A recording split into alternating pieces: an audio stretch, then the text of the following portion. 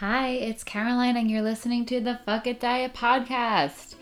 This is a podcast that talks about diet culture and lots of things related to diet culture, and it's also really casual, and some people hate it. So I'm just letting you know right now. Today, I cannot even tell you how excited I am to share the conversation that I had with Dr. Devin Price about laziness as a concept and why it's extremely flawed. I feel like this is such a parallel to diet culture and to diet binge yo yo's and the beliefs that we have about what normal eating is like. And I feel like we have a lot of similar beliefs about what normal resting is like or normal amounts of energy. I really do think there's a lot of overlap between this idea of laziness and this idea of food addiction. But also, if you've been around here long enough, you know that I'm a huge fan of resting. And I think, beyond just physical resting that comes along with healing your relationship with food, this sort of like existential rest and this, we feel like we don't deserve rest. We don't deserve to zone out. We don't deserve to cancel plans or take our time or just do less. And I think that that is a huge problem. And again, I think it goes hand in hand with diet culture. So, this is a pretty long conversation that I had with Devin. And so, I'm just going to jump right into it. I'm just going to share the conversation and I hope you enjoy it. And before I start the conversation, I'm going to share a word from this episode's sponsor. This episode is brought to you by Side by Side Nutrition. Side by Side's dietitians work to empower people to become their own nutrition experts. Their team of health at every size and weight-inclusive nutrition therapists work virtually all over the United States and locally in Colorado. They work both individually with clients of all ages, genders, and diagnoses, in addition to running groups, including a body image group and a binge eating group. They put out free weekly content on their YouTube channel, blog, and Instagram to help inspire your journey to a trusting and self-compassionate relationship with food in your body. And they offer one-on-one nutrition and body image therapy to those who struggle with eating disorders, disordered eating, and chronic dieting. They also take a variety of insurances, including the large commercial insurance companies Cigna, Aetna, and United Healthcare, which is really helpful. And if you're ready to work one-on-one, you can email contact@sidebyside.nutrition.com, or you can find the number to call in the show notes of this episode. That is sidebyside.nutrition.com. Devin, thank you so much for coming on the podcast. I'm really, really excited to talk to you about the laziness lie. Oh, yeah, yeah. Thank you so much for having me. I can't even tell you. It's a little bit ironic because I've been feeling very unmotivated this entire pandemic, especially. And once I started collecting questions for this topic to talk to you about from Instagram and reading the book and taking notes, I was like, oh my God, I have so much energy. I'm genuinely excited and energized by talking about laziness. That's really funny. It's also for me one of the topics I don't get bored of. I'm usually someone who will like dive into a topic for an amount of time or an activity and then I have like no drive once I get bored of it. But like railing against the system is something I always can get like renewed rage or spite or whatever. Yes, because it never ends. I mean, it's coming at you from a million different directions every single day. Yeah, yeah. Workaholism was bad before this, and now it's taken on such a strange, apocalyptic digital flavor. You're so right. So there's always new ways to talk about it, You're unfortunately. so right. So, um, will you let everyone know what you do, what you do for a living, and also how you got into talking about laziness and writing a book on laziness? or the lack of laziness, actually. Right. Yeah. Yeah. Our culture's hatred of like the idea of laziness. Yeah. So I'm a professor at Loyola University Chicago, and I'm in the School of Continuing and Professional Studies, which I think is important to point out because all of my students are working adults. Mm. So we've always had online classes and evening classes, and this is a population of people I've been teaching for 10 years now who all have internalized some amount of shame, which is just so absurd to me. Like they all are working full-time jobs, raising kids, dealing with elder care requirements. Like they were doing all of those things and going to school like pre-pandemic, Right. having to juggle those things. And a lot of them were people who had gone to school briefly on the traditional quote unquote timeline and then had to drop out or pause or whatever, and they all like thought they were horrible students. Most of my students, Mm. these incredibly driven, absurdly busy people, had thought they weren't good at school, thought that they were lazy because of something some teacher or professor had said to them somewhere down the line, or just some adversity that had gotten in their way that, like, of course that impacted their schooling. So that was Yeah. something that was like always like kind of bubbling in the background for me in the years that I've been teaching this population. And then I also myself have like workaholism disease, Right. uh, Right. Right. Right. and perfectionism brain, and had come to recognize after finishing my PhD um, at a pretty young age that like I'm checking off all of these societal boxes of things I'm supposed to be doing. I look so like virtuous on paper, and I feel horrible. And I don't feel like I've done anything more. As soon as I accomplish something, it feels like it dissolves on my tongue. Oh, Um, and then what I'm a good also way of putting it. Yeah. exhausted. Yeah. So these kind of things all kind of coalesced over time, just noticing that, you know what, no matter what, you actually can't win in our society because the goalpost always moves. And it in reading your book, so I've read an early galley version of your book, Laziness Does Not Exist. And I can't even tell you how I'm going to be recommending this book for a very, very long time. It's going to become one of my go-tos because not only is it extremely relevant to, I think, every single person, and especially every single person who I work with and my readers, I think there's a huge overlap with diet culture. They're very similar. This productivity culture, this laziness like culture, and there's a huge overlap, especially for the kind of um, perfectionistic, workaholic people who tend to, take diet culture too far as well. So it's just extremely relevant, I think. And I really don't think there's anybody who will not read it and see something in it that is reflective of how they operate or what they think of themselves. Yeah, absolutely. Our culture of workaholism and perfectionism has its tendrils kind of in almost everything.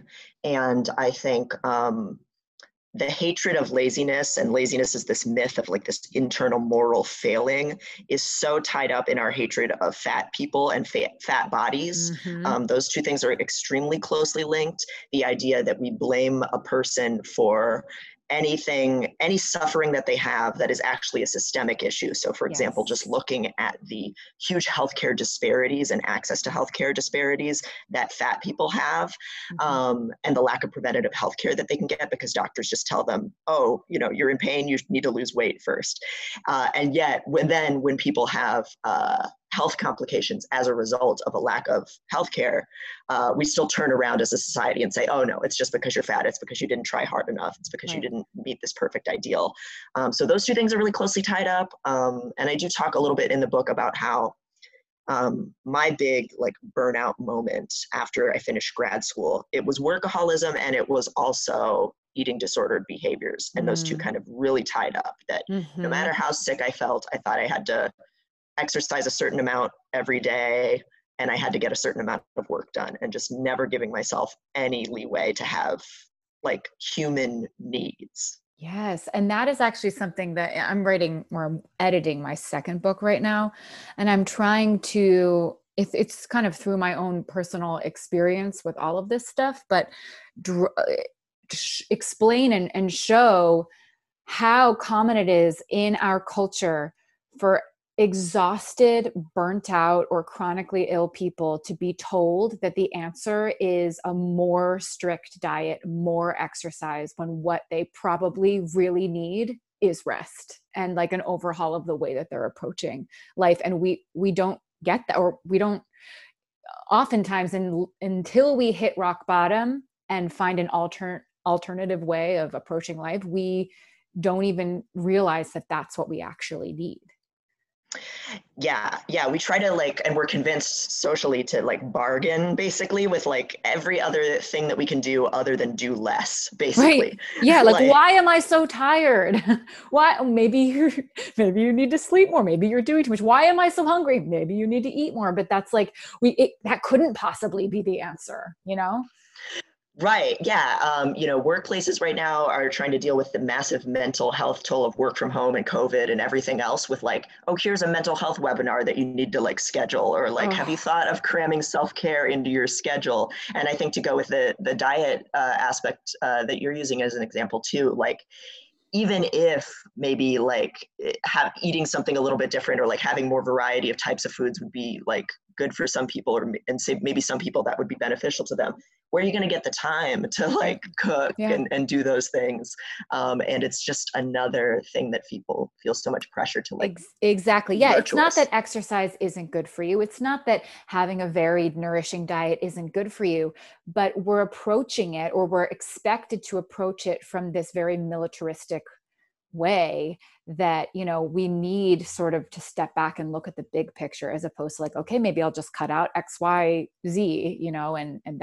and wake up 3 hours earlier. And we're not understanding that, I think, the exhaustion and the stress piece, how much of a toll that takes on us and our health.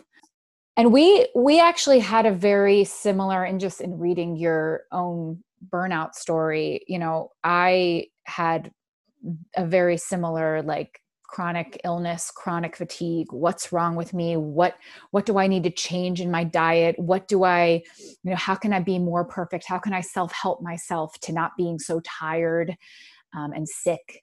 And the answer, which I finally came to, thank God, was that my 2 years of rest. I was like, I just like, eventually it became clear. It took a very, very long time. And it took me going through my fuck it diet first to be like, oh, I'm still doing this. I'm still applying sort of like diet culture beliefs to other areas of my life, my personal life and my work life. And that was where I really needed the overhaul. So I definitely resonated with hearing that part of your story. Yeah, and I think more broadly, what so many people don't realize is how much work it is to recover and restore your health in whatever way it is that a particular person needs it, right? Like, so whether it's Yeah. coping with depression or grief or, um, like a year or two of extreme hunger following an eating disorder in my Yeah. case, that is a ton of mental work, emotional work. It's time consuming, it's really energy draining. And we Yeah. don't give ourselves credit for how busy we are dealing with those things because they don't have this like shiny product that you can take a picture of or that you can email someone about and say that like I did the thing. You are so right. You're so right. And until you kind of find resources that explain how legitimate the exhaustion is, the exhaustion that comes from healing, or the exhaustion that comes from just resisting anything, like, all that pressure in our culture, we're just going to continually be really hard on ourselves. And I think that your book is a really great resource for that. Honestly, like, reading it, I was like, oh my God, I can't wait to send this to everybody. And even, I mean, like, I am a very rest focused person, and I still was like, oh my God, this is so nice. It's like such a nice reminder, because I let it get to me still, for sure. Yeah, I think it's impossible not to. Like one thing that I try to stress in this book that is that so like in the past, most of our conversations about this stuff as a society have been very individualized. Self-care, do this, self-advocacy. And I do talk about that stuff, but it's also there's so many systemic forces around all of us that make it kind of impossible for us as individuals to completely escape that pressure. So we're going to always have to constantly work to unlearn it. And, you know, there, just when I think that I've got it figured out, I find some weird thing that I'm telling myself, oh, I need to post to my Instagram grid once a day. Like Right. who I know. cares? I Like, you know. know, I like know. things like that.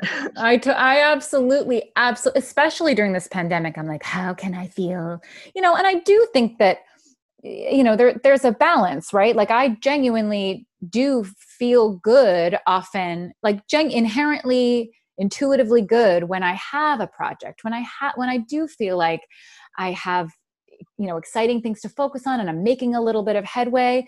But it's the kind of the toxic, that those toxic shoulds aren't that are pretty arbitrary, that's where we all, I think, need to have a little bit more awareness and self-compassion, I feel like.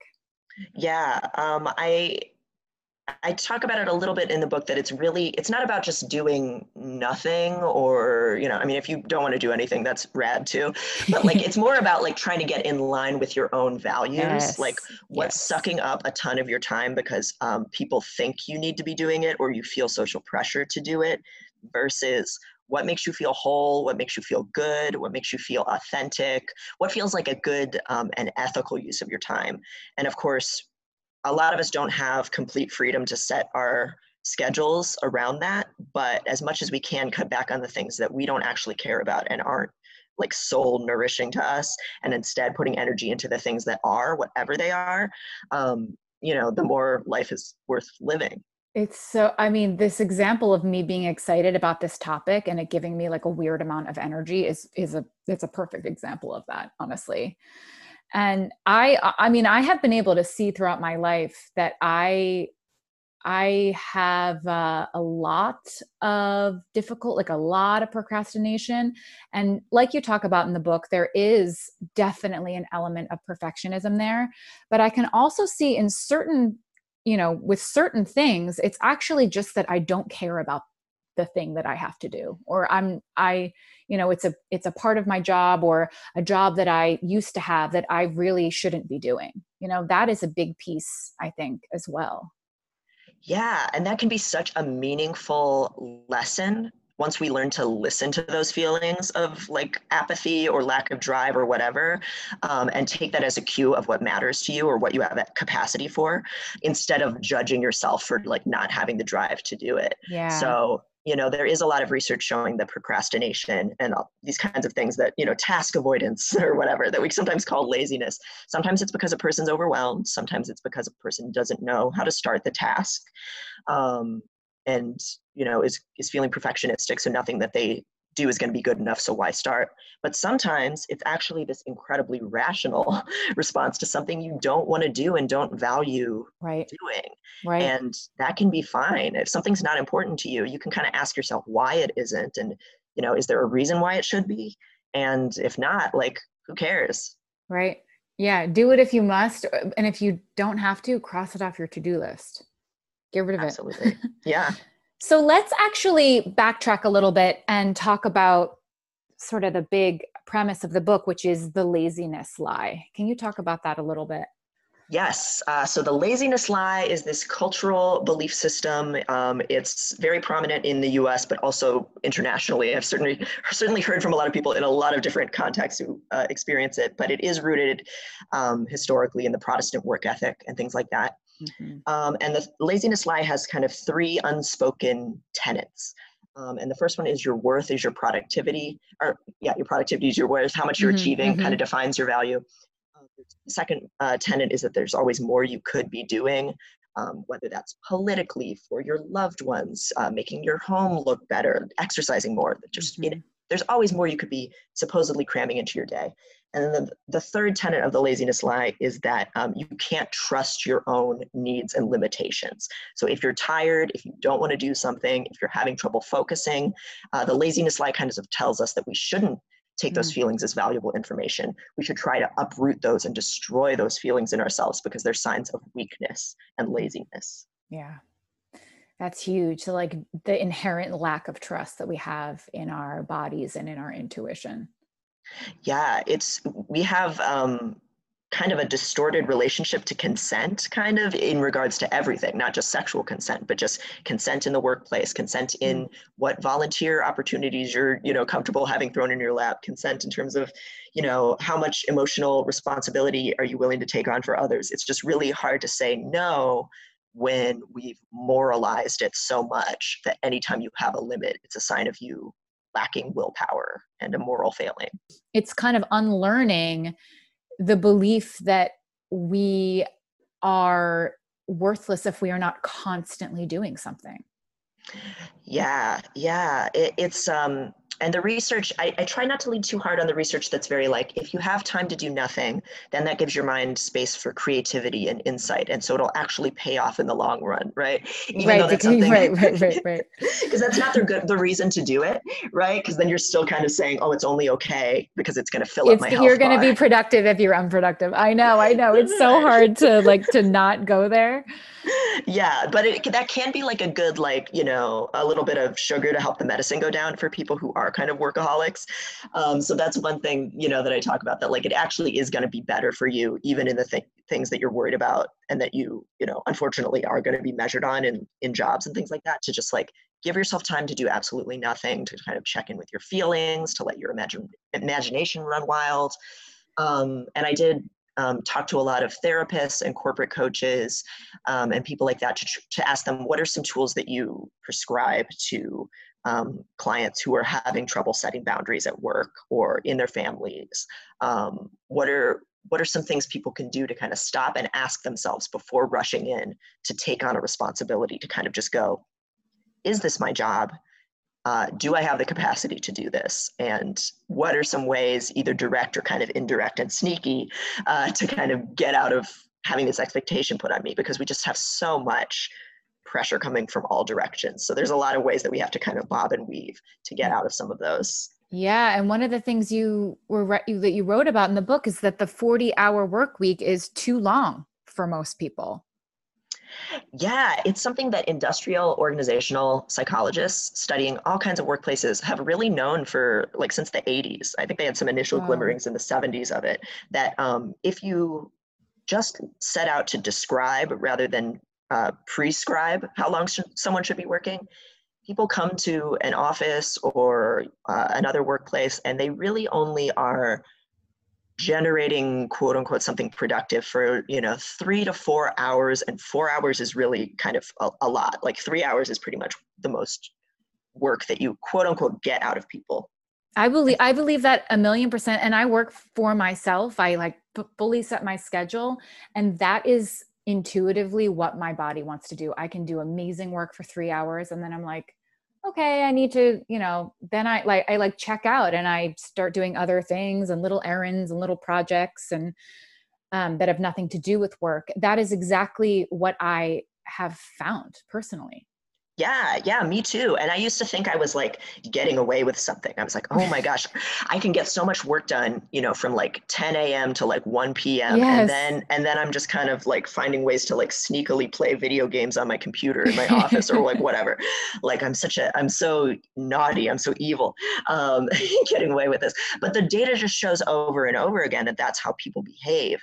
And so instead of what a lot of workplaces do, which treat that as time theft or some Right. problem that they have to solve.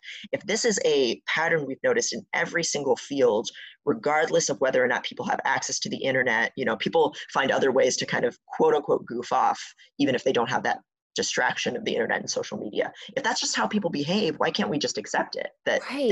that's what people are capable of, and that's what's good for them. And let's actually listen to that. And how nice to hear that reflected, because it will normalize our, our natural inclination that we feel so shameful about. Like, everyone else is working so hard. What's wrong with me? It's, again, I mean, there are so many parallels to the food, food obsession, quote unquote, food addiction beliefs. I really think the laziness and food, quote unquote, food addiction is very, very, very similar, because we all secretly feel this shame that what's wrong with me? Why am I so hungry? Why am I so lazy? And it's actually stemming from uh, being overworked and underfed, honestly. and a culture Yeah. that doesn't understand what we actually need as humans. Right. Yeah. We have had it so deeply ingrained that there's this external standard that's not realistic and we can't meet it of whatever, how much you're supposed to eat, what you're supposed to look like, how much you're supposed to get done, and how long you're supposed to be working. And we've come to see our body's natural signals of, I need a nap, I need a break, I need a snack, as this weird animalistic impulse that is evil or untrustworthy or a sign of our own unique failure. And we have to just ignore it, fight it, bargain with it, everything except for accept it and listen to it. And it just causes us so many problems. And so much misery, so much shame. I mean, it's really amazing how it just feeds itself. Like the whole, all the shame feeds itself. And then yeah, I see the cycle is so similar to the food thing. Absolutely. I took Yeah. so many, like when I was reading, I was like copy pasting because I was reading the PDF, copy pasting into my notes like every single paragraph I wanted to. So I have all of these notes, and now as I'm looking through, I'm like, I can't even like. It's like I wanted to just copy paste the whole book and like talk about all of it. But so one of the things I think is really profound that you said is quote unquote, wasting time is a basic human need. And once we Mm. accept that, we can stop fearing our inner laziness and begin to build healthy, happy, well balanced lives. Like that's just something I feel like we're never told, never, ever, ever told that wasting time is actually healthy and important and completely normal and needed. Yeah, and the things that we call wasting time are actually like having a life, right? Like Yes. conversations over the water cooler or the digital equivalent of that, right? Those moments during your day, whatever your day looks like, where you're just connecting with other people and just kind of, shooting the breeze or like chit chatting, just daydreaming, watching the sunset, taking a walk around the block, playing a video game, whatever it is, eating a snack. Like these are the moments where we get pleasure and stimulation, connection to other people. That's when we have moments of surprise or awe, good things happening that we didn't expect that aren't our regular day-to-day grind. That is the texture and tapestry of life. Mm. So feeling guilty about having those moments is, it's so deeply ingrained in us that we don't recognize how nonsensical it is. Like, oh, I need to get back to writing emails. Like, is that what I want my existence to be? That's so true. That's so true. And you also said laziness is a warning. When we feel that pull to do whatever we categorize as laziness, even if it's like scrolling our phones, it is often a warning that we are burnt out or we're tapped out, and we actually need that time to waste, quote unquote, or do nothing. Mm-hmm. Yeah, our brains were not built to hyper focus and to be alone doing something for hours and hours and hours. Some people are a little bit more or better at it than others, or more suited to that type of work. But a lot of neuroscience research and productivity research shows over and over again that people's attention wavers. It comes in and out. I've taught 3-hour long classes, and we should never schedule classes that are 3 hours long because people check out after like 20 minutes of one thing. You just need to come Yeah. up for air, and that's not a bad thing. That's just how we work. Yeah. Oh, I just love this. Okay, so I asked my Instagram followers in my story, well, I let them know that I was talking to you today and the name of your book, and we were talking about laziness and the laziness lie. And I got a lot of questions. So can I shoot some of them your way? Oh yeah, absolutely. Okay, so someone said, we've sort of covered this, but should I feel guilty for not being able to force myself to be productive for a whole day? Oh my God, no, no.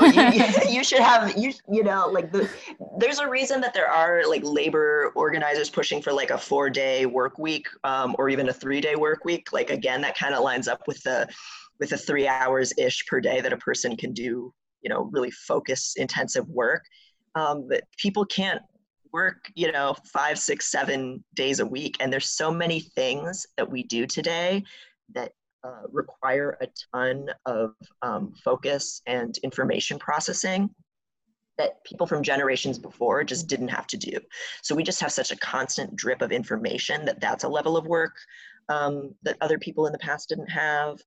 There's so much stress right now that your body just needs to find some way to offload. And we know that activating somebody's fight or flight system with stress about the news and about COVID and things like that makes it really hard to focus or learn. We're dealing with so many things right now. And even before COVID, we were dealing with way too many things. It is restorative and healthy and pleasurable and morally neutral, neutral to good, let's say, to have days where you don't do anything.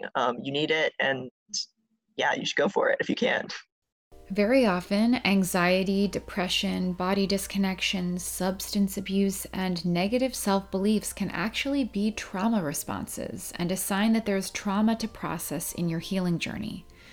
If you are interested in exploring trauma work, Caroline Pegram is a Salt Lake City based licensed clinical social worker and somatic practitioner. For anyone new to the concept, somatic work is about accessing healing by feeling and getting back into the body, and it's very effective for addressing trauma. Through her practice, Topaz Trauma Healing, she offers online telemental health therapy and somatic work to folks across the country. Her approach is centered around embodied presence, empathy, connection, and deep listening. Her work is attachment focused, which helps to reshape relationship patterns, and she's also inspired by polyvagal theory, an approach to create a sense of safety by using the nervous system. Caroline embraces a health at every size framework. She's motivated by restorative justice and allied with those who are LGBTQIA identifying. She works with ages 13 and up, as well as families who are seeking a safe environment to take up space. If you're curious about integrating this kind of work into your healing journey, you can connect with Caroline through her Instagram at topaz.healing or visit her website at topaztraumahealing.com. So yesterday on my story, when I asked for questions about laziness, I did not realize that the slide before I had a video of me opening this can of cold brew that came, a box of like 30 cans of cold brew that came, and I said, "Hello, lockdown and laziness." And so I was like, interesting that you talked about your laziness, and then you're talking about how laziness does not exist. And I was like, oh, I didn't even realize. I personally, at this point, do view laziness as like a neutral or even a positive, like leaning into the rebellion of like, you know what? I completely accept it. I think that finding ways to make my life easier in some ways is a good thing. But it took me a very long time to get to this place and a lot of unlearning. But I still use the word. It's interesting because like it's such a loaded word. Yeah, we went back and forth to like go behind the curtain between my like publisher and editor and everyone about like whether it should be like in defense of laziness, you're not lazy, laziness doesn't exist. Like we went through a couple of different framings in thinking about this book, because there's laziness in the neutral sense of like feeling languid, feeling restful. Lazy Sunday has a good positive connotation. Yeah, right? Someone actually asked that question. They said, does that, if laziness does not exist, does that also mean that a lovely, cozy day, like lazy day, doesn't exist either? Because that would make me sad. And that's all about the word, like what we endow the word laziness with, Right. Yeah. So the word's origins are German and Old English, and they mean kind of like that its two root words are meaning like feeble or weak and morally corrupt, right? Oh, so God. this idea, so this idea that someone has a weakness or a lack in them that makes them kind of evil and sinful, so like sloth, basically. Right. So when we think about laziness in terms of that moral condemnation aspect, that's what I'm really talking about when I say laziness does not exist. This idea that someone just chooses to disappoint people or just chooses to not pull themselves up by their bootstraps or whatever. But if you want to use laziness in the sense of like languid, restful, peaceful, I love that, and when you have those feelings that you might in your side of yourself that you might want to label as laziness. I think that's also fine. It's just not having that moral tinge to it, and instead going, Right. oh, let's honor this feeling. Let's celebrate and like love this part of myself that's trying to protect me. Yeah, can we reframe the whole concept? Right. Yeah. So someone said, can you touch on how laziness narratives and stereotypes harm BIPOC disproportionately? Oh, wow. Awesome. I'm so glad this was asked. This is touched on a little bit in the book, but it deserves so much more coverage. Um, Part of why the Protestant work ethic became so ingrained into American culture and then was kind of spread through imperialism and like popular media to the rest of the world is because hatred of laziness was a very powerful tool of indoctrination and shame Mm, that enslavers put on enslaved people, right? So right, this Christian idea that work will set you free or whatever, right. which of course was like hanging up over top of Auschwitz in German, but it's also something that was pushed and indoctrinated on enslaved people here in America. Yeah. This idea that you are not free on this earth, but if you are virtuous, if you work hard enough, you'll be rewarded in heaven. And this is your true place, is to work.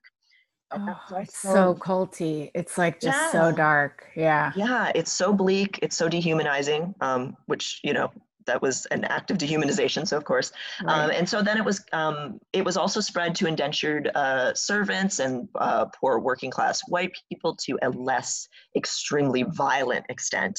Mhm. But then after abolition, it was also very useful to kind of keep those two exploited groups kind of separate and at each other's kind of throats instead of organizing together to kind of convince white people that, oh, Black people are lazy, Native American people are lazy alcoholics, these horrible stereotypes. You don't have to worry about joining up with them and fighting against the people that are actually exploiting you, the people who have Mm, all the wealth in the country, because they actually are just trying to get a handout and you can't trust them. And it's just permeated our culture in so many ways when you look at just how Black and Indigenous people were portrayed and still are portrayed in a lot of media as lazy, wasting any government benefits that they do get, right? right, Welfare right, right. queens in the 80s, that kind of stereotype.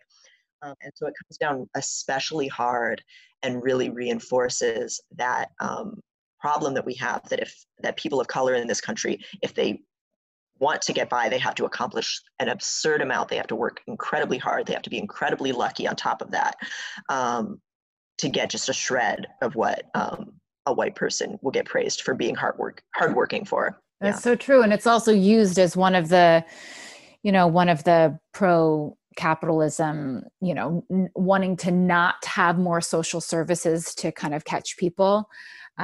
Is that if we have, if people will be caught before, while they're falling or before they fall, no one's gonna try or work hard at all. And it's just this cruel myth, really. Mm-hmm. Yeah, and we see it in how disability benefits are treated as well. So, to get any disability benefits, you have to really prove you're not this like mythological faker that everybody believes, like these people that are pretending to have disabilities supposedly to Right, get, right, $12,000 a year and not be allowed to have a savings account. Like, it doesn't make any sense. But right. um, we've been taught to be suspicious of anyone who gets any kind of meager assistance and to view them as lazy instead of looking at what are the structures that failed these people and oppressed these people and got us in this place. Right. Well, that actually goes right into this next question, which is how to explain to people that I'm not lazy, I'm just depressed, and they don't see the connection between the two. Oh, it's so hard. And I will first say for this person, it's if to the extent that they can release some of the pressure on yourself to fight against decades and centuries of cultural programming, there are some people who are you're not going to be able to educate, especially when Right. you're depressed. Like it's Right. really hard Oh my God. Yeah. to do that educating. But I know it's also not always negotiable, right? I see it so much in my students talking about other professors that they've had or that they have who don't understand that sometimes they just need an extension because of a mental health day, and Mhm. that's just a fact. It's a morally neutral thing. It's not laziness. Um, I think as much as we can to kind of spread the science on these things, um, we have to. And it's not just the depressed person whose responsibility that is, but really getting their friends and loved ones to also step up and educate other people about the fact that just staying alive and staying whatever functional looks like for you at any given moment as a depressed person is incredibly time consuming Yeah. and incredibly energy consuming, and you just don't have as much in you. Um, and so I think for a person in that situation, who do you need to convince in order to get some of the accommodations that you need and to get by? Focus on kind of giving the data and giving the information to those people. And anyone who is just tearing you down and belittling you, whether it's a family member or a friend or coworker who doesn't have power over you, don't make it your job to educate them, because it's just, there's so many people that need to come around on that. And Yeah. yeah. And this all applies to more than just specifically depression. It applies to chronic fatigue. It applies to other mental health struggles. I feel like it's actually pretty similar. The same thing that people experience if they've had this feeling of being lazy and exhausted for a really long time, but it's actually stemming from a very legitimate place that people, that other people may not recognize or understand or respect. Mm-hmm. Yeah, the burden is always on the person who's suffering to prove that they actually are suffering, whether it's marshaling up doctor's notes, therapist notes, making sure that they are proving that they're doing the best that they can. They've tried every possible thing. And there's still this latent assumption. And, anybody with any kind of chronic condition has had that, well, have you tried yoga? Right. Have you tried eating green? Have you tried this? There's this baseline assumption that you're not doing enough, you haven't tried everything, and it's actually Right. your fault. Right. Which just feeds the exhaustion and stress and overwhelm in the first place. Yeah. So here's a loaded question. Uh, are lazy people, right? So that's making an assumption in the first place, but are lazy Mhm. people less stressed or more or both? Oh, I wonder what this person's asking. Are they asking about people who are, called lazy, and actually what's going on is they have I don't know, undiagnosed ADHD, depression, something else going on, maybe Right. probably a bunch of things going on that you can't see. In which case they're incredibly stressed, right? I think most Yeah. of the people that as a society we call lazy are people who have been robbed of agency in some kind of way or disempowered structurally in some kind of way, probably have some kind of internal struggle going on that you can't see, whether, like I said, it's depression, ADHD, chronic fatigue, trauma, who knows. Right. And the people around them can't see or have refused to accept as legitimate those struggles, right? So Right. I think those people are some of the most stressed people around. And we know from psychological research that people who don't have power, that's the worst type of stress physiologically that you can Right. experience. Yeah. So, And it so affects your that health more than anything else too. absolutely, yeah. It makes your DNA degrade and you age at a quicker pace. Heart disease, so many things are impacted by not having control over your circumstances. And that's why health disparities also racially are so prominent. And health outcomes, even with COVID, have such a huge racial disparity. Mm-hmm.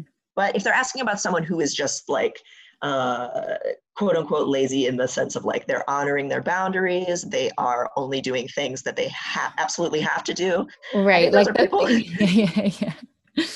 low stress, chill, awesome people, and we should, there's a certain amount of privilege that comes with being able to do that, but That's also true. we should look at take notes from those people's boundaries and self-advocacy skills, because they're probably doing great. Yes. Yeah. It really does depend on how we are defining lazy with that question. Someone said, my students say they are too lazy for online school and admit defeat with no action. Thoughts?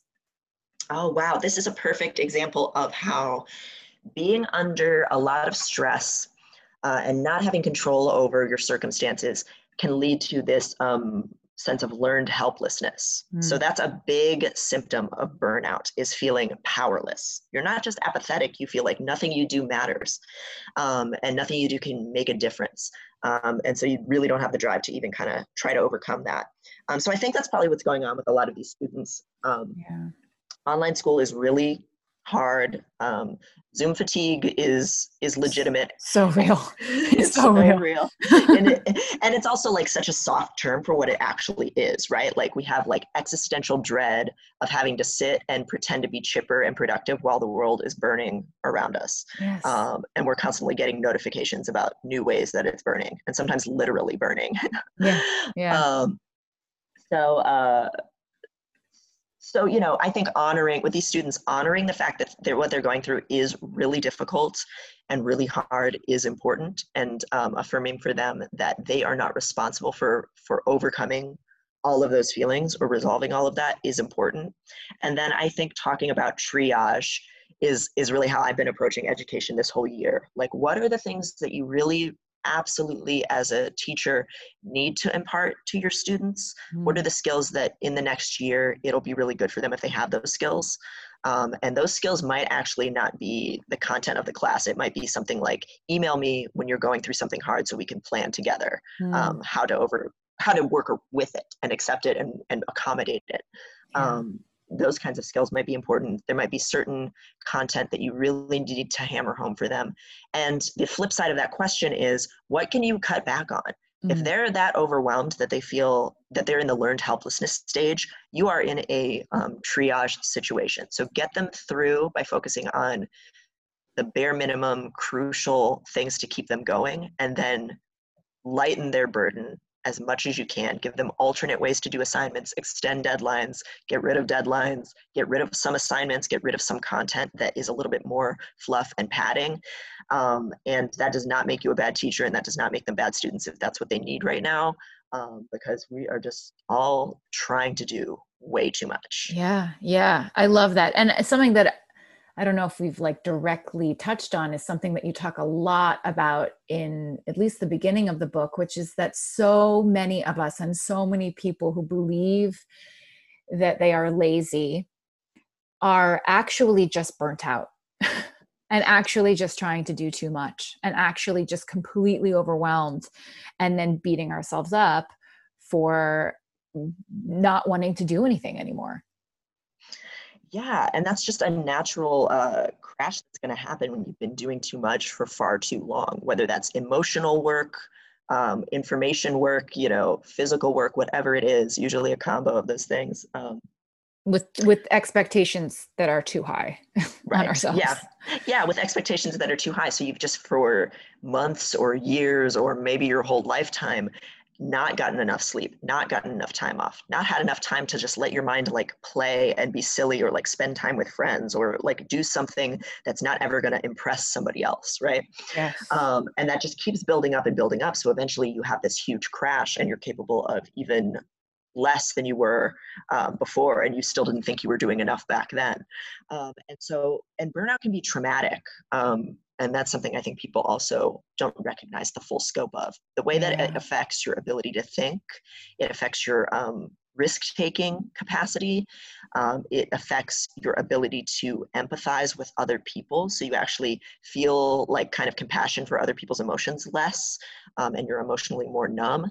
These are really pervasive effects, and none of them are your fault. If you're going through them, it means you've been doing too much for far, far too long, and it's time to really regroup Yeah. and And drop as much as you can. yes. And I think, again, very similarly to the food thing, is that culturally we have this idea of what is normal or what we should be able to handle. Like for instance, with food, it's like, oh, I should be able to eat 1,200 calories a day and be fine and have energy and be able to do that for the rest of my life.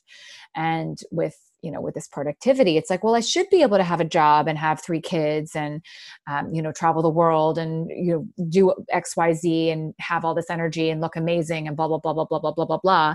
That's norm. Like our expectations for what we think we should be able to handle are too high, and we expect that we should be able to do too much, Mm-hmm. and that is Yeah. an inherent part of the problem. Right. Yeah. The standards and the diet culture analogy is so perfect because the standards we've been told are this is what the normal person does is something that actually we know descriptively and medically is not what anyone does and is not healthy for anyone to be doing. It's Right. so messed up. Right, Like, right, right. So, okay, well, someone asked this question. I struggle to get up in the morning, even with enough sleep at night. How is that not lazy? Oh gosh, it's so funny, but nobody ever comes to me and asks like, well, what about my lazy husband? What about this person? It's always like, no, I am the lazy one. Like Right, people are right. so convinced that they are the lazy one. There's a lot of things that could be going on there. Again, like the ADHD example is one I like to bring up because a lot of people just don't recognize it, and that's just a population that just gets so demonized. Right, right. You might have some kind of neurodiversity where being active at different hours of the day than kind of the standard virtuous schedule might be better for you. So if you're tired in the morning, it could be some kind of neurodiversity thing or mental health thing. If you're depressed, you're just going to always feel tired. Maybe you need more sleep than what you're actually getting right now. Right. Um, there there's so many things that could be going on with someone who wakes up and still feels tired. But what that signals to me at the end of the day is you're tired. Yes. Um, Yes, it's that simple. It's that simple. Yeah. yeah, so explore that. It may or may not be that you need to sleep in later.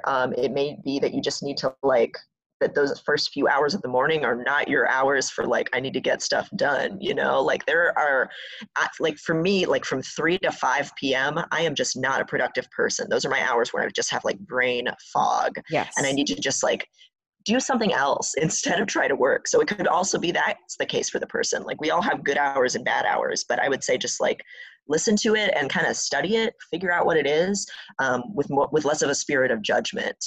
Yes. And I Would would be the way to also, go. yeah, yeah. And I would also say that, this saying enough sleep at night, I think is maybe something to explore as well. What if it's not Mm, enough sleep? What if you think that you only need 7 hours, but maybe you really need 9 during these months for whatever reason?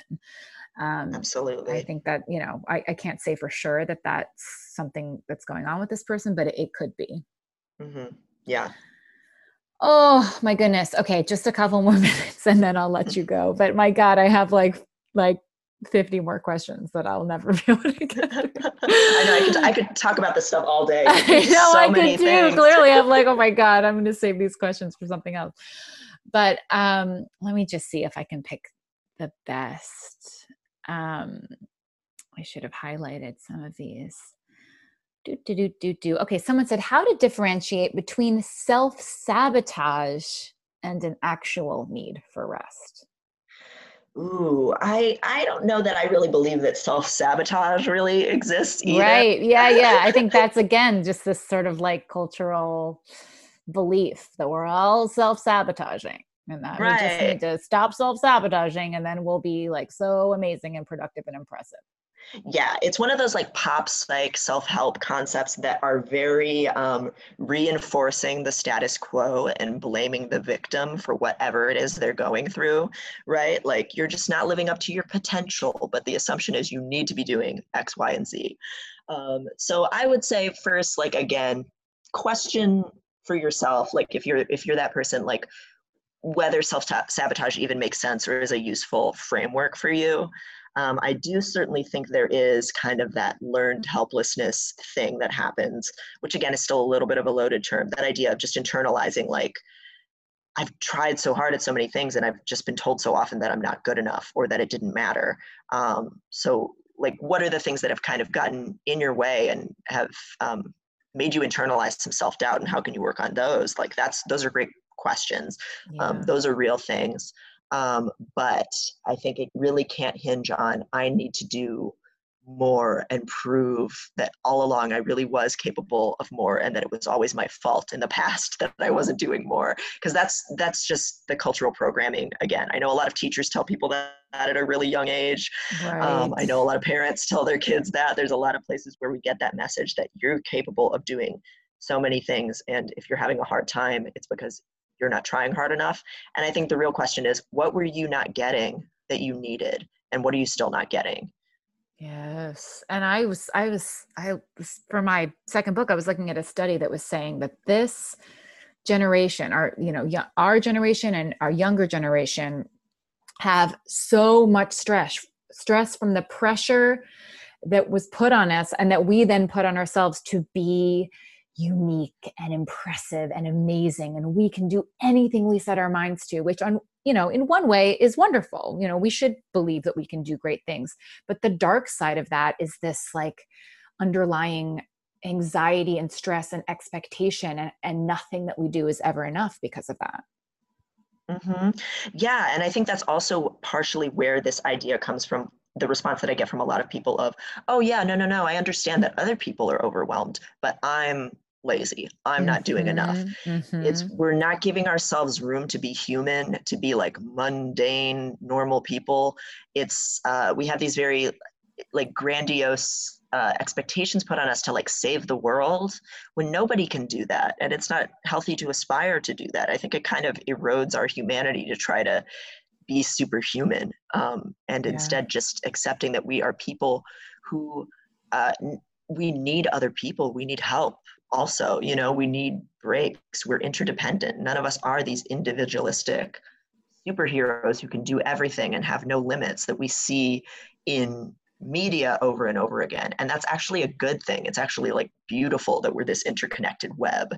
Yeah. um, you know Yeah. Okay. So the very last question I'm going to ask is someone who asked, how do I explain this to a partner and a judgy family? Like, how do I explain that I'm not lazy? I need time. I think if they're a judgy family who's throwing this a lot at you, there's also a question of like, how much time do you want to be spending with them? How much time and energy do you want to spend trying to convince them of something if they've been giving you a lot of shame? So Um, true. Such a you good know, question. I'm going to answer you, this question with a question. What are yeah, you because doing? because that's just always my first thing when it's something about like family or someone's putting a lot of pressure on you. Like, what are they? How much can you just like get out of under that cloud? Because they've probably been undermining you your whole life if that's their kind of framework. And maybe there's some people there that what you actually need to do is talk to them less and submit yourself less to like being evaluated by them. So I think that's a big part of it. I think hopefully that's not the case with the partner, since they also asked about their partner. I hope that Yeah. that you have a partner who you can feel, and maybe some family members who you can feel some hope of. Can I get through to this person? Can I help teach them to have more compassion for me? Yeah. Maybe you could give them the book Laziness Does Not Exist. I guess that's probably what I should say. That's probably what my like publicist wants me to say. Read the book. But I think the like if they don't want to read the book, the like short summary kind of is people don't do things that don't make sense. People do what they're capable of. No Right. one wants to be a failure. No one wants to Yeah. be a disappointment. So if you're looking at someone and you just see like a failure or see laziness, clearly you're missing a huge part of the picture. Some need that's not being met, probably a litany of barriers and challenges that they need help on or that are in their way, internal struggles and traumas, and we're holding them to a bar that is just really absurd and ridiculous most of the time. So that's the kind of really quick elevator pitch for those things that, Yeah. look harder, have some humility that you don't know what's going on in somebody's life, trust them if they say that they're tired or that they need help. And if someone can't hear that, then again, it's not on you to open up their heart to that. You really can't. That shouldn't be your burden either. Yeah. That's great advice. Devin, I can't even begin to tell you how exciting this conversation was for me, how much more I could talk about it. And I'm so glad that you came on the podcast to talk about all of this. Oh yeah. Oh my gosh. Thank you so much for having me. And the questions were great. I'm so glad we got to dive into so many Yay. different avenues of this thing. I know. And there are so many more questions. Can you let everyone know where they can find you and where they can find your book? Yeah, so you can find Laziness Does Not Exist. Right now, it's available for pre-order anywhere that you buy books. Support your local bookstore if you can. And it comes out January 5th. And then my other writing is at Devon Price, Devon Price at .medium.com. And then all of the like social medias, it's Dr. Devon Price. So Instagram and Twitter, I'm on there a lot. Thank you so much. This was wonderful. Thanks so much for having me. As usual, you can find all the links you're looking for in the show notes for this episode. Thank you for listening. I will be back in 2 weeks to ramble in your ears once more. I know this was a very low ramble episode because it was primarily a conversation with Dr. Devin Price, but don't worry. I will be here to be brain dead in your ears once more. There's always time. So I hope you are going to have a lovely and safe Thanksgiving. I know it's a bizarro year, but I hope that you can make it cozy and warm and taste really good no matter what you're doing. And I will talk to you soon. Bye bye.